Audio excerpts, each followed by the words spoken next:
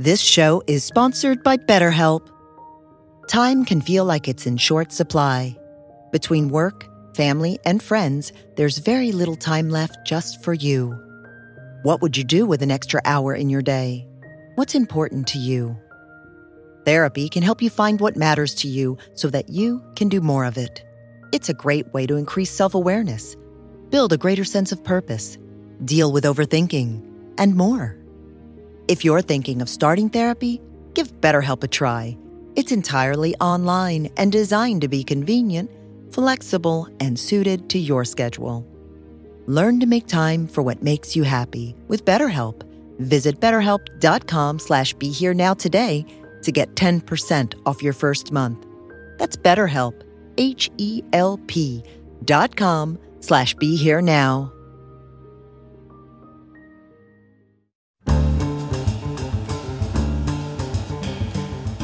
Welcome to the Rerooted podcast with Francesca Maxime, trauma-sensitive mindfulness meditation teacher and poet. Together, we'll take a closer look at approaches to transforming trauma with insights from psychology, neuroscience, spirituality, social justice, and the creative arts. Join Francesca and her guests for an exploration of our shared connection and how we can cultivate greater compassion for ourselves and for others. If you'd like to support Francesca and the Rerooted podcast, please visit BeHereNowNetwork.com/Francesca. Hey everybody, I'm Francesca Maxime. Welcome to today's edition of the Rerooted podcast here on Ram Dass's Be Here Now Network. You can learn more about me at MaximeClarity.com. That's MAXIME Clarity, CLARITY.com. I'm here with pianist Miki Yamanaka. I am thrilled that you're joining us here today on the Rerooted podcast. It's been one of my efforts to kind of also include the joyful and the creative arts aspects of the ways in which healing can happen and transformation can occur, and the ways that spiritual practice and mindfulness practices, which is what this podcast is a little bit rooted in, is part of it, you know, meditating and all of those kinds of things. But that also practicing is very much a practice, meaning practicing your musical instrument. And so I just want to really welcome you, Miki, to the podcast. Thanks so much for joining us. Yeah, thanks for having me. I'm really excited to talk about, anything, Yeah. I'm excited. It's great. I didn't meet you, but I first heard you when you were doing a, guest appearance with Emmett Cohen's Monday night jazz group. And I had Warren Wolf on the podcast the other day, and I'm going to be taping Emmett soon himself. I think he's in Russia right now, playing over there. And I don't know, I guess maybe some of the things that I would like to start with is tell us how you came from Japan to come to the United States as a jazz pianist, a musician, a woman, all these intersections that I just think are fascinating and come together. And you live in Harlem, right? Yes, I do. Yeah. So just tell me a little bit about your journey in terms of being a musician and how you got here to the U.S. and New York. So I was born and raised in Japan. I was taking classical piano lessons like other Asian kids, whatever. It's a thing. It's a really thing. And my mom forced me to go to, piano lessons. I never liked it, but I guess I was good at it in terms of like listening and then like learning music from ears. And then like I got to know about jazz. I was in a brass band in junior high school and they play jazz a lot. So I got to know more about like Count Basie's style of music, like big band and stuff like that. But I never improvised or anything. So my like starting point is very late, like compared to all the kids in like New York City and in the United States.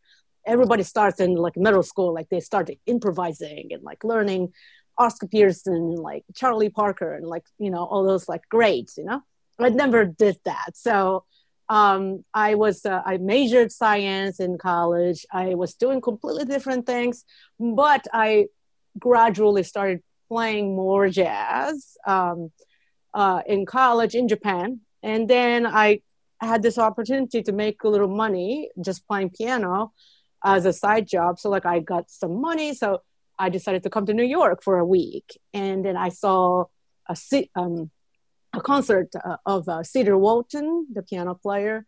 And then that blew my mind. I was like, oh, this is great. So young Mickey decided to move to New York for a year just because it's so appealing. New York is awesome. And I didn't speak any English.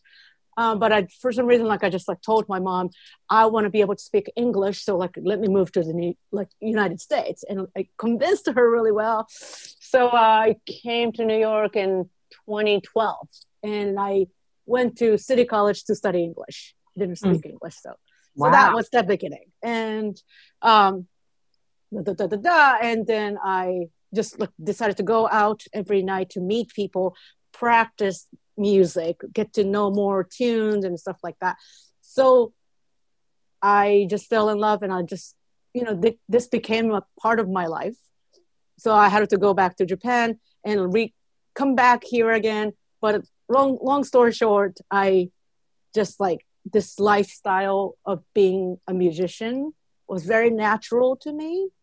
So it just happened, everything happened naturally. And I don't know, just, I'm still here. So yeah, you're still here and you're still playing music. And I'm so curious about this shift from you didn't like practicing, you didn't really want to do classical, but then you liked something about jazz and the improvisation and all that kind of stuff. So. Tell me a little bit more about that. It sounds like you had a natural gift, a natural ear for the music, but that just the sort of classical was a good foundation, perhaps, about a lot of things, so, that it wasn't what that's at least what Warren Wolf said when I was talking to him, that there's a good foundation in some of that. But anyway, so tell me a little bit about that shift of, my mom made me do this, I didn't want to do this, but now I fell in love with jazz. Yeah, it's funny. So my mom and my dad both love jazz. They even went out for listening to some jazz when they're young and stuff. So, when my dad had to move to a different university he teaches, my mom found this school, that the junior high school that I went to, that they had the jazz brass band. So my mom knew that I don't enjoy the piano lessons necessarily, but she knows that I like music. So she was like, oh, maybe you want to try this instead. So then I really became oh, I love this feel. I love this, just the style of music so much more than just practice one thing. And it's more freedom and more joy in the music. I just found more joy in the music. I love classical music now, but back then jazz was more appealing to me because of this feel, danceable music and stuff like that. Yeah. I love that. I love what you're even doing with your hands there, sort of gesturing and sort of, the improvisation and the creativity and things like that, which is so interesting because from a perspective of, like I was saying before about practice, whether it's spiritual practice or athletes, of course, they have to repeat the same movements and strength training in different ways and mind their diets and, different things like that, that there's spiritual practice, musical practice, athletic, mind, body, soul, spirit, all these different things, that the freedom comes to do all these fun things that you want to do when you're grounded in a certain degree of discipline, which, from at least my understanding, I don't know that I'm particularly good at it, is part of what happens when we're able to establish what they would call, one-pointed concentration and just sort of be in a more a centered place of focusing our attention. Yeah. That things open up, that more is possible there. Do you have a spiritual practice, or would you say piano is your spiritual practice? I don't know. Food? I like to eat, so I like to cook and I like to eat. So I think eating healthy and eating well is very important to human beings, more than people think, it's really important, eating well, grounded. I'm not vegan or anything, I eat everything, but just with that healthy balance of everything, eating everything and thank every bit of things that I cook and I eat, like I consume, like I really thank them. So tell me about that. You're thanking them that you're consuming them. Tell me a little bit more about that. yeah, so like I think some people have like ethical reasons that they don't want to eat meat because of this industry and stuff like that.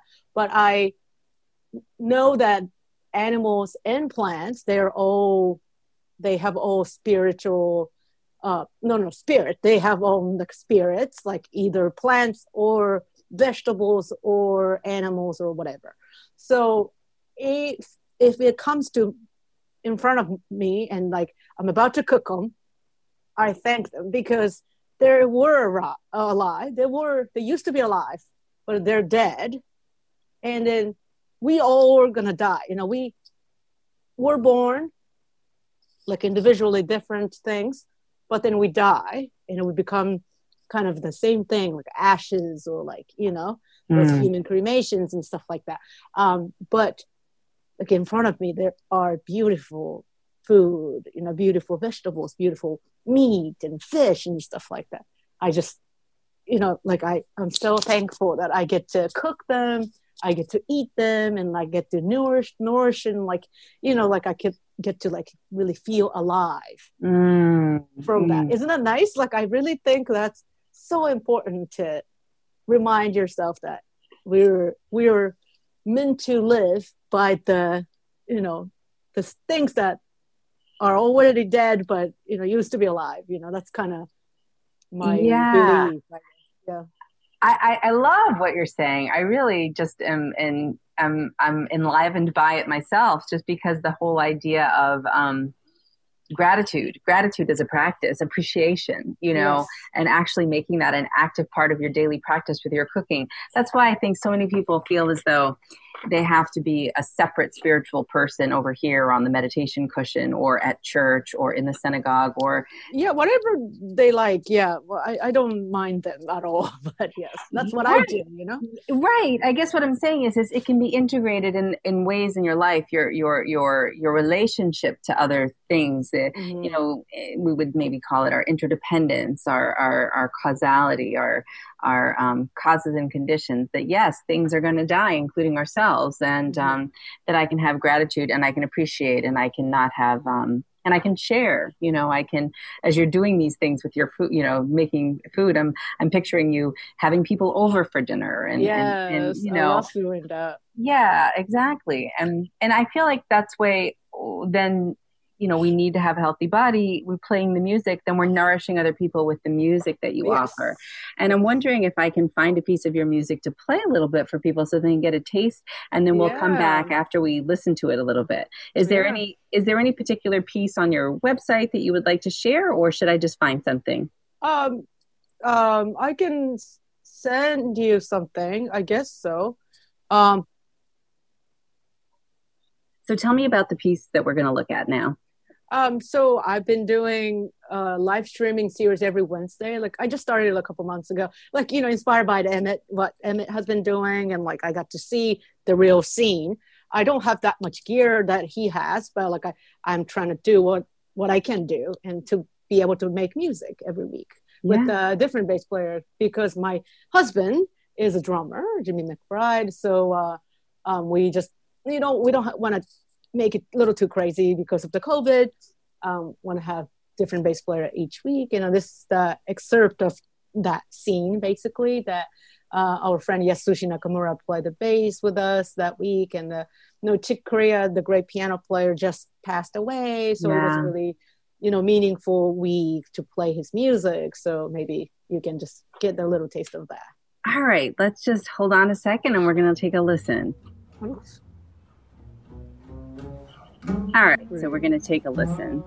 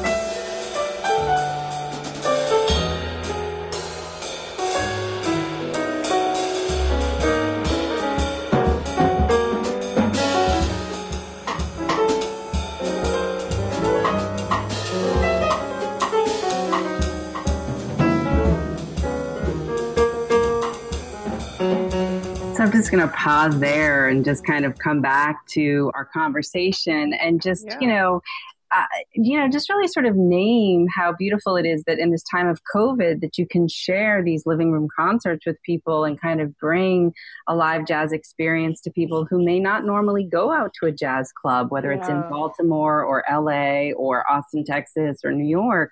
And that this is really just a gift and that there's so much out there and you're contributing to that. And, how has that been for you to be a musician during the time of COVID when you can't tour or go to clubs? Yeah, I didn't know this would happen ever, like what the heck? Like maybe like the 9/11 happened to New York and some people told me New York was a whole mess, which was like, people were in grief and like sad, but like you could still go out to play music on the road, like to different country or something like that. But this is world pandemic. Nowhere you can go or you can play music. So it got me pretty depressed. It really got me dark for sure. I drank a lot of wine every day almost. I drank a lot and I'm not proud of it. I think a lot of people are dealing with coping in different ways. Yeah. But I quit smoking cigarettes. I used to smoke cigarette, but then when the COVID happened, the main thing that people were talking about was like, if you smoke cigarette, higher risk. And I didn't want to even go outside. I'd never smoke at home. So I was like, and I stopped smoking. So I just needed like a different substance of, not proud, but that's how I coped with. And I listened to a lot of music though. I listened to a lot of records and CDs that I have and like trying to be more like appreciative of what I have. Yeah. Because we can't really go out and listen to some music and stuff like that. Because I used to do that all the time. I love to go out to listen to music, like classical, jazz, Cuban music, anything. Like I love to just be there. The music is the best when it's live performance. So, right. It is hard. It was hard, but it's been better though. It's been definitely better. Yeah. I'm playing for people sometimes, it's like so rewarding.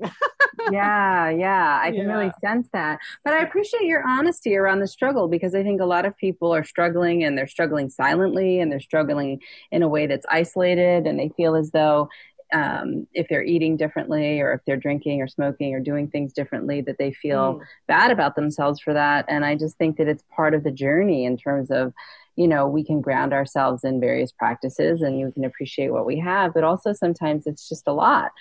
And I appreciate your honesty on that, and it's interesting, right? Because of COVID, there's also the whole thing that came up last year with Black Lives Matter movement. And we were talking about before we get on the call, we're taping today in March of 2021 that just last night there was 8 people that were killed, 6 Asian women in shootings at massage parlors in Georgia. And I had a client of Asian descent earlier today who was really talking about the sadness and the rage that are connected to these issues about racial violence, racialized violence. And I just didn't know if you had any thoughts about that you might want to share. For sure. The biggest thing for me that hit in the morning was like, it's very sad and like, but I don't know, like people might say different things. I don't know, this is my feelings, but when I scroll on, Instagram or Facebook, like I see people's reaction to what happened to the world, right? And then I just didn't really see too many of that about the incident. And I just couldn't believe this was real or not because not too many people shared it. Like it's an outrageous thing to me as an Asian woman because I know for the fact my Asian friends who live in New York got beaten or got robbed like since COVID happened, just like definitely more hate crimes towards Asian people, for sure. Right. For sure. I know that for the fact. Luckily, I haven't dealt with any so far. Right. But who knows? Like I go out with my kimono on, like people can tell immediately, oh, that bitch is Asian, like they can totally hit me and like put me into the really serious danger. But I've been okay so far. I'm really thankful for that. But my friends got spitted, beaten, like really horrible. It's terrible. So like none of them were killed, but those women were killed in Georgia. It's very sad, but like I didn't really see my friends' reaction so much, and that made me sad. Are you talking about white friends? Yeah, like white friends, or like even Asian friends. Like, why don't you speak up? Like, why don't you talk about this? Why don't you show your rage? Like we're not good at that. Maybe we're not good at showing our sadness to like outwardly, like to public, maybe like there must be sad. They must be dealing with this everyday fear. Right.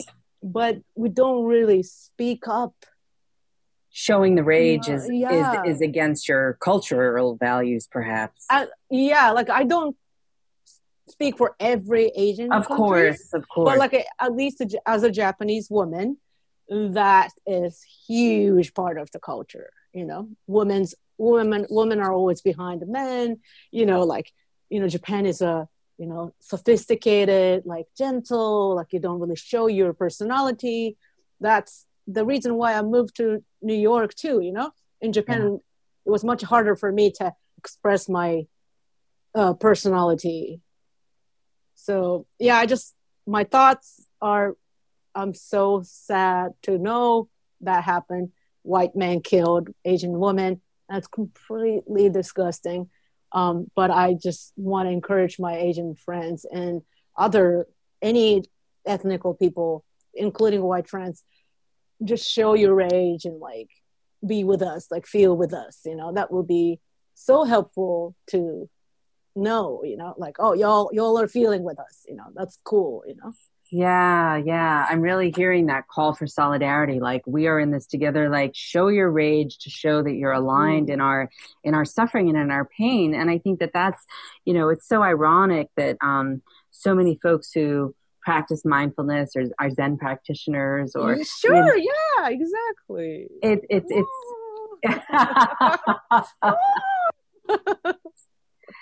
yeah, I wonder, how that energy, there's a book, that a friend of mine wrote, Lama Rod Owens wrote a book called Love and Rage. And it's talking about sort of transforming the energy of anger and rage, really about that to a place of connection and connection with self and with others. And I think that it's so funny because I feel like the more I study about trauma and our nervous systems and the ways in which we are influenced in terms of what we decide to do with engagement and acting out for, not acting out, I mean like engaging in a positive way versus staying in a more contained way.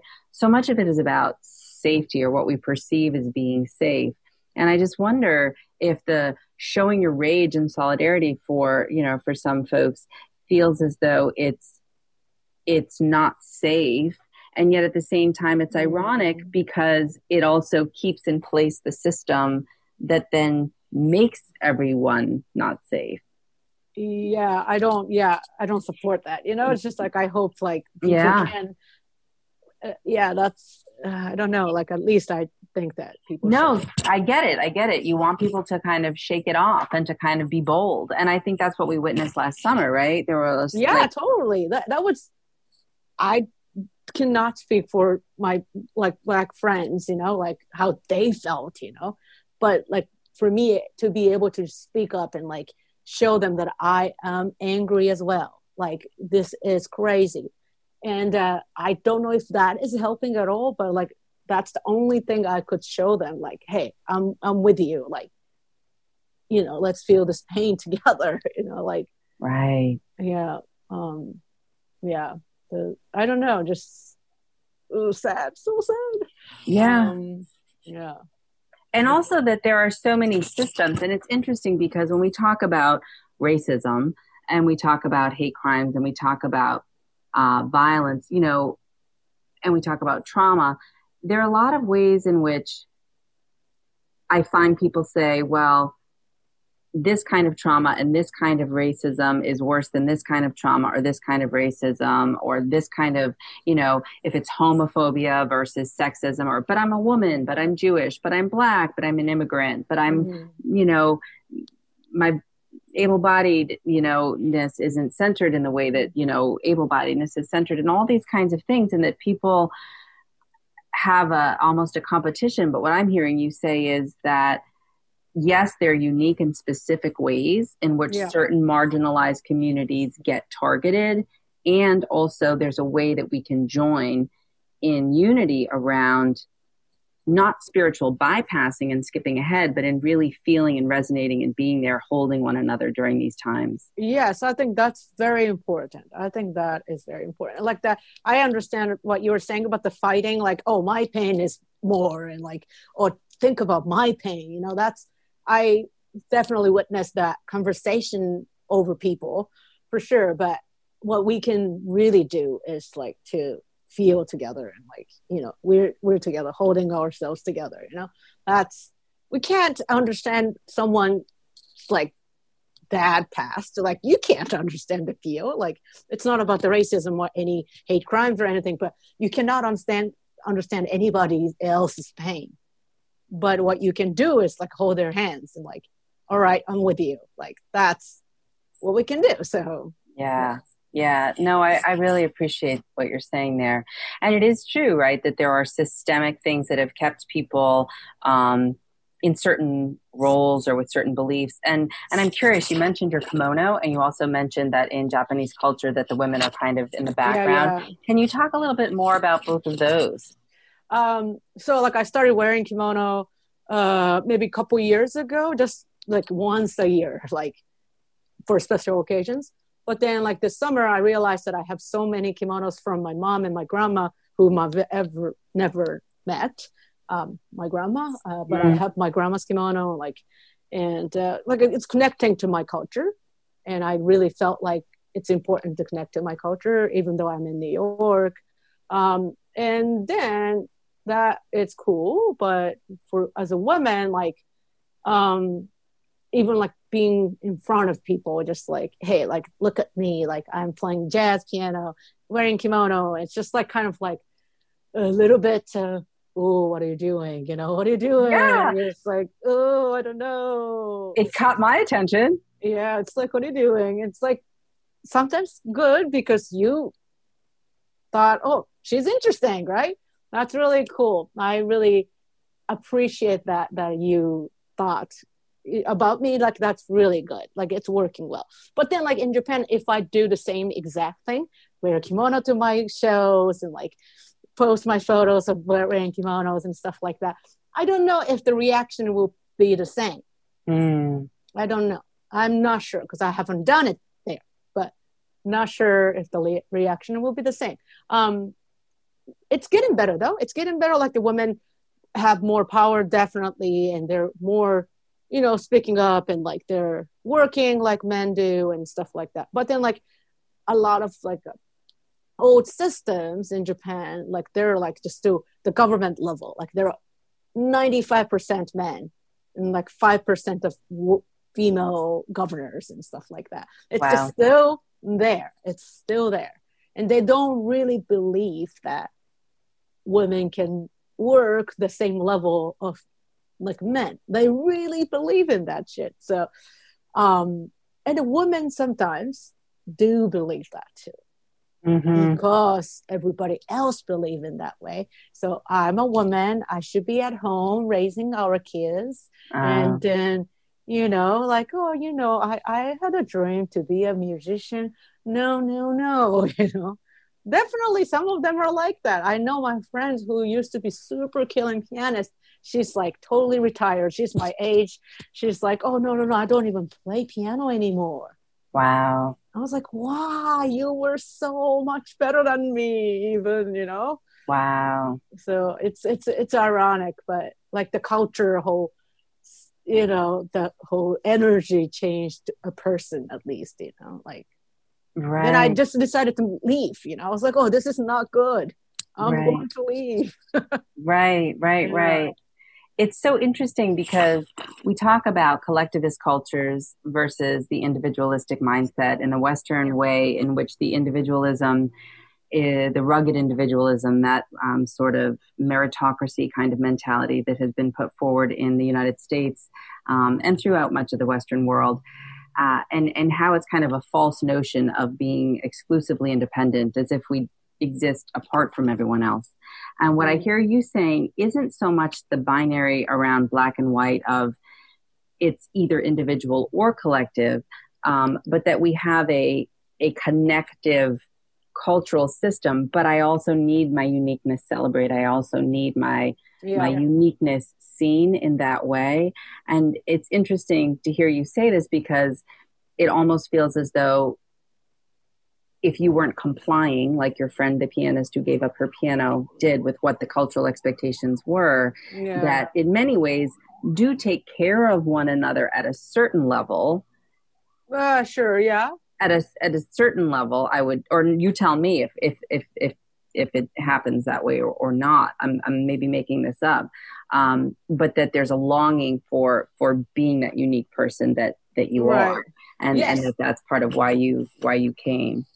Yeah, I think the desire of mine to be the person who create music and present was more than my friend who ended up quitting. So it's just, and we talk still, we still do talk. And like, she's like, oh, I watched your feed, and like she supports, and then she listens to jazz still, it's like cool. But and she's happy with her kids. Like, I don't have kids, Yeah. Like what I do is a lot of work. So I admire people who have kids and like do still the same level. Right. There are out there strong women, like kudos to you, I love seeing women musicians. I love seeing that. I want to ask you a couple questions. One about how you practice, what your routine is in terms of musically, what do you do?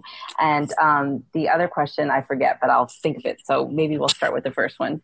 Okay, the first one. I don't have any specific. I do this, like saxophone players have like a long tones and like do this thing, or drummers have rudiments and stuff like that. I don't have any of that, but I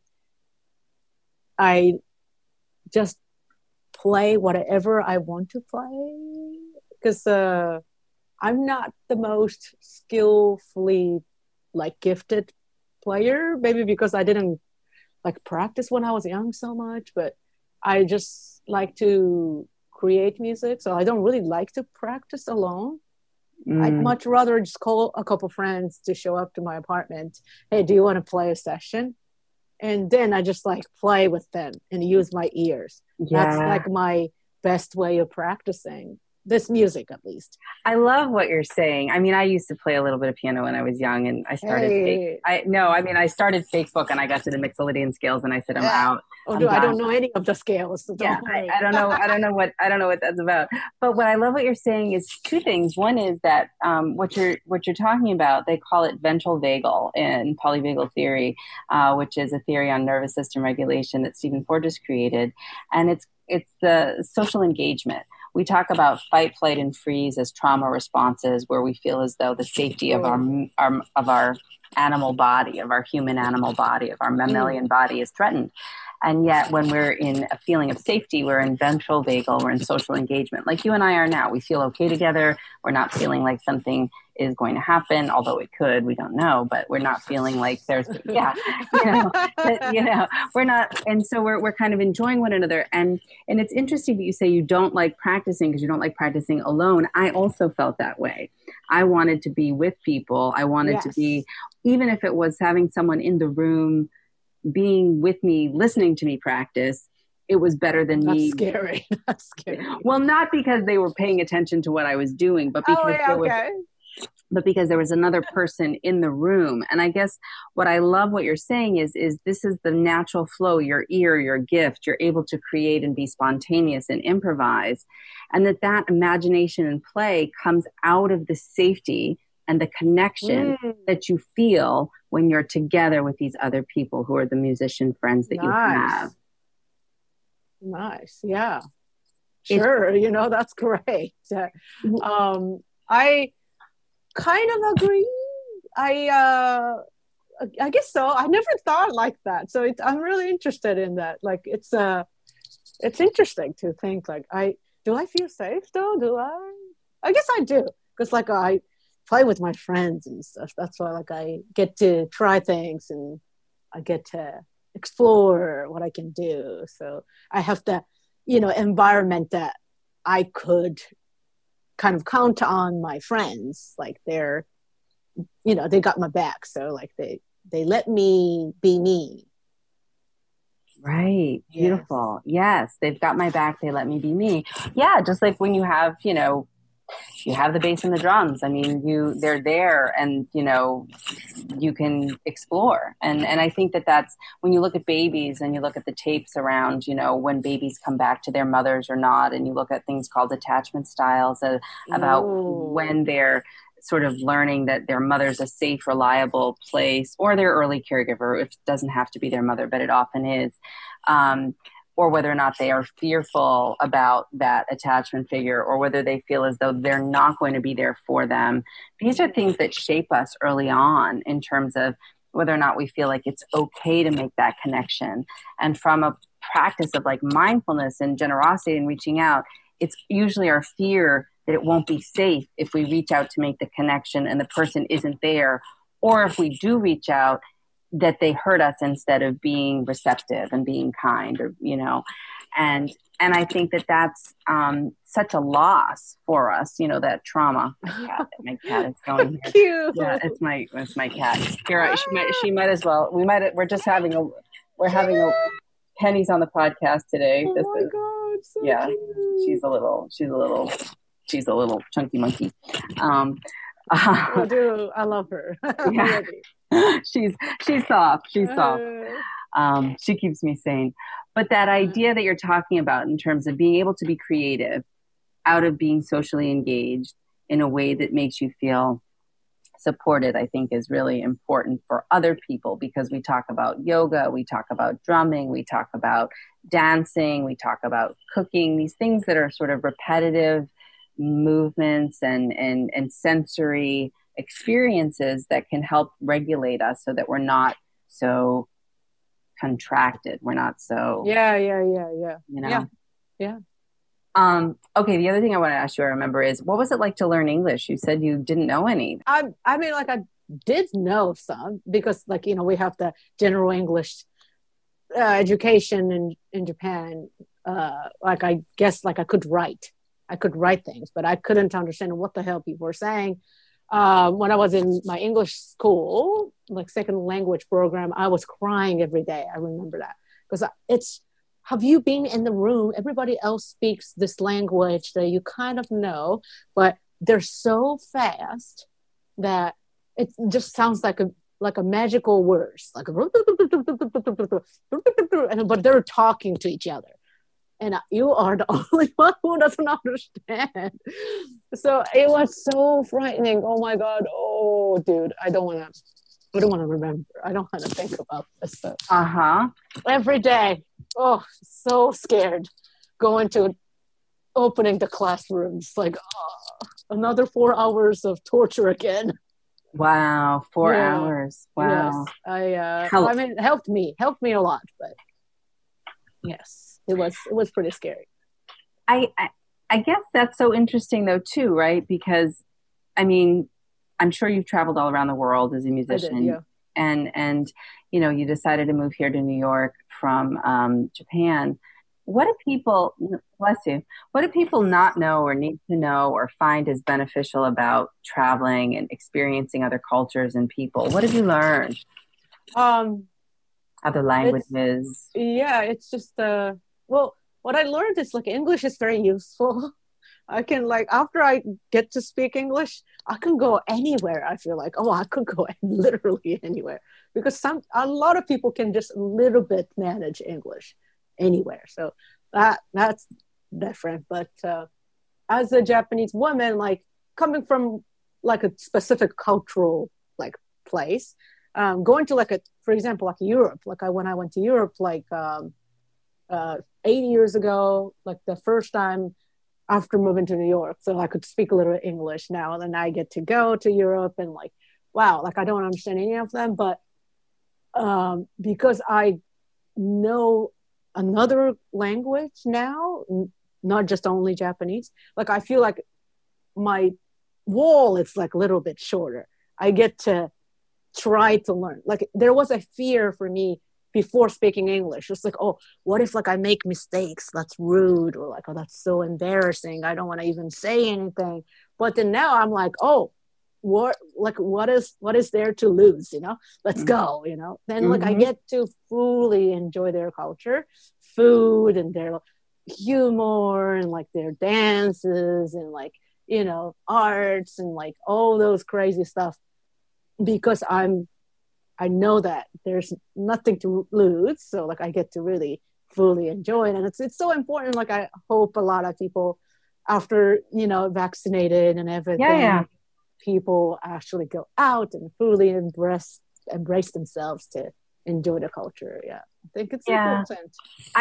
You've said a couple things as we're kind of winding down today that stand out for me. You made it very clear, like, hey, we're all going to die. And so I'm going to be giving thanks to all the things that were once alive, the plants, the food that I eat. I'm going to prepare it with gratitude. You said, I'm going to stand in solidarity with my friends. I want more rage and more outrage around anti-Asian violence, but just any kind of violence in general. I'm really hearing you say, but specifically around, speaking up and making sure that we hold each other's hand. I've heard you say that, culturally as a woman in Japan, it felt like you really needed to come and kind of make your own way and make your own path.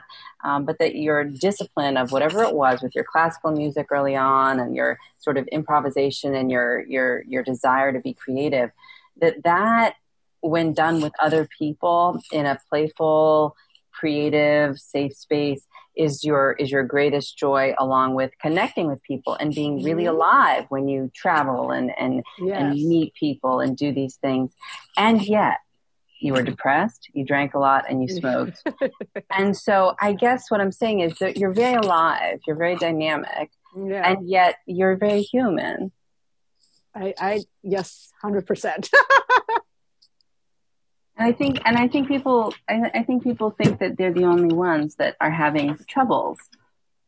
Oh no, everybody is. Like, look at there's definitely neighbors, everybody, just, every friends of yours, they seem totally fine.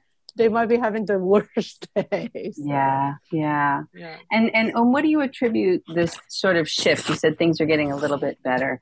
Do you have any sense of that? It's mid-March now in 2021. For you personally, what shifted for you?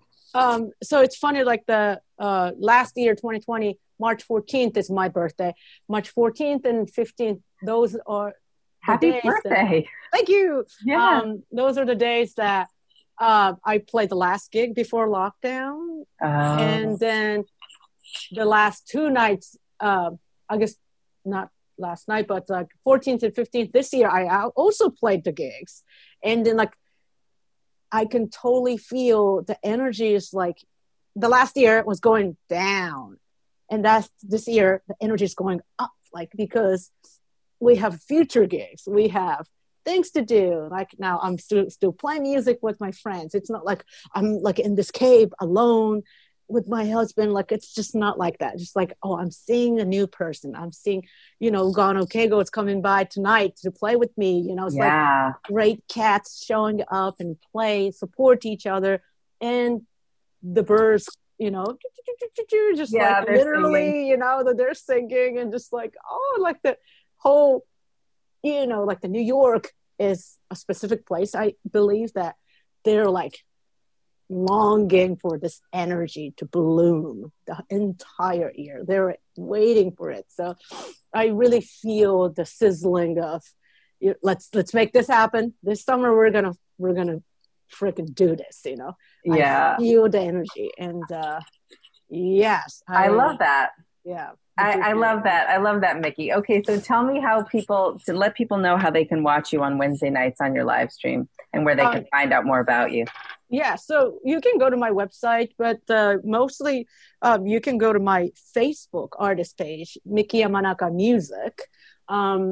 Then you be able to watch the feed every week for free. And then we will not repeat a song. Like we pick composers every week, different unique bass players in the New York City from everywhere else.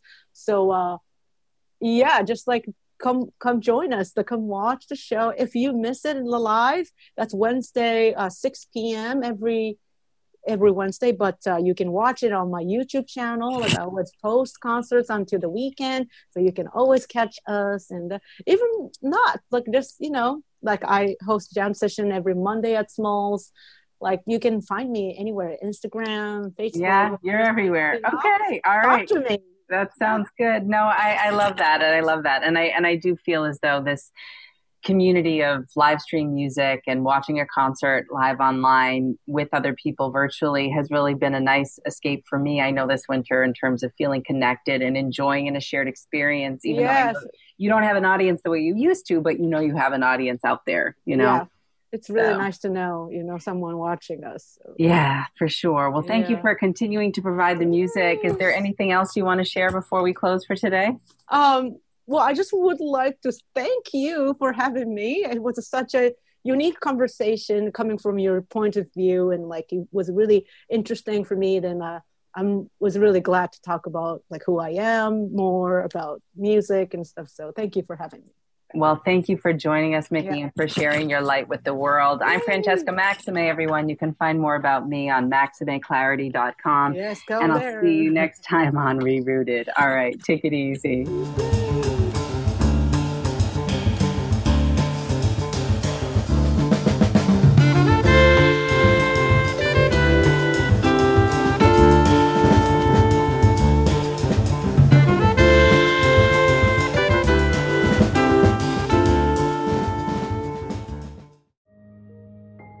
This show is sponsored by BetterHelp.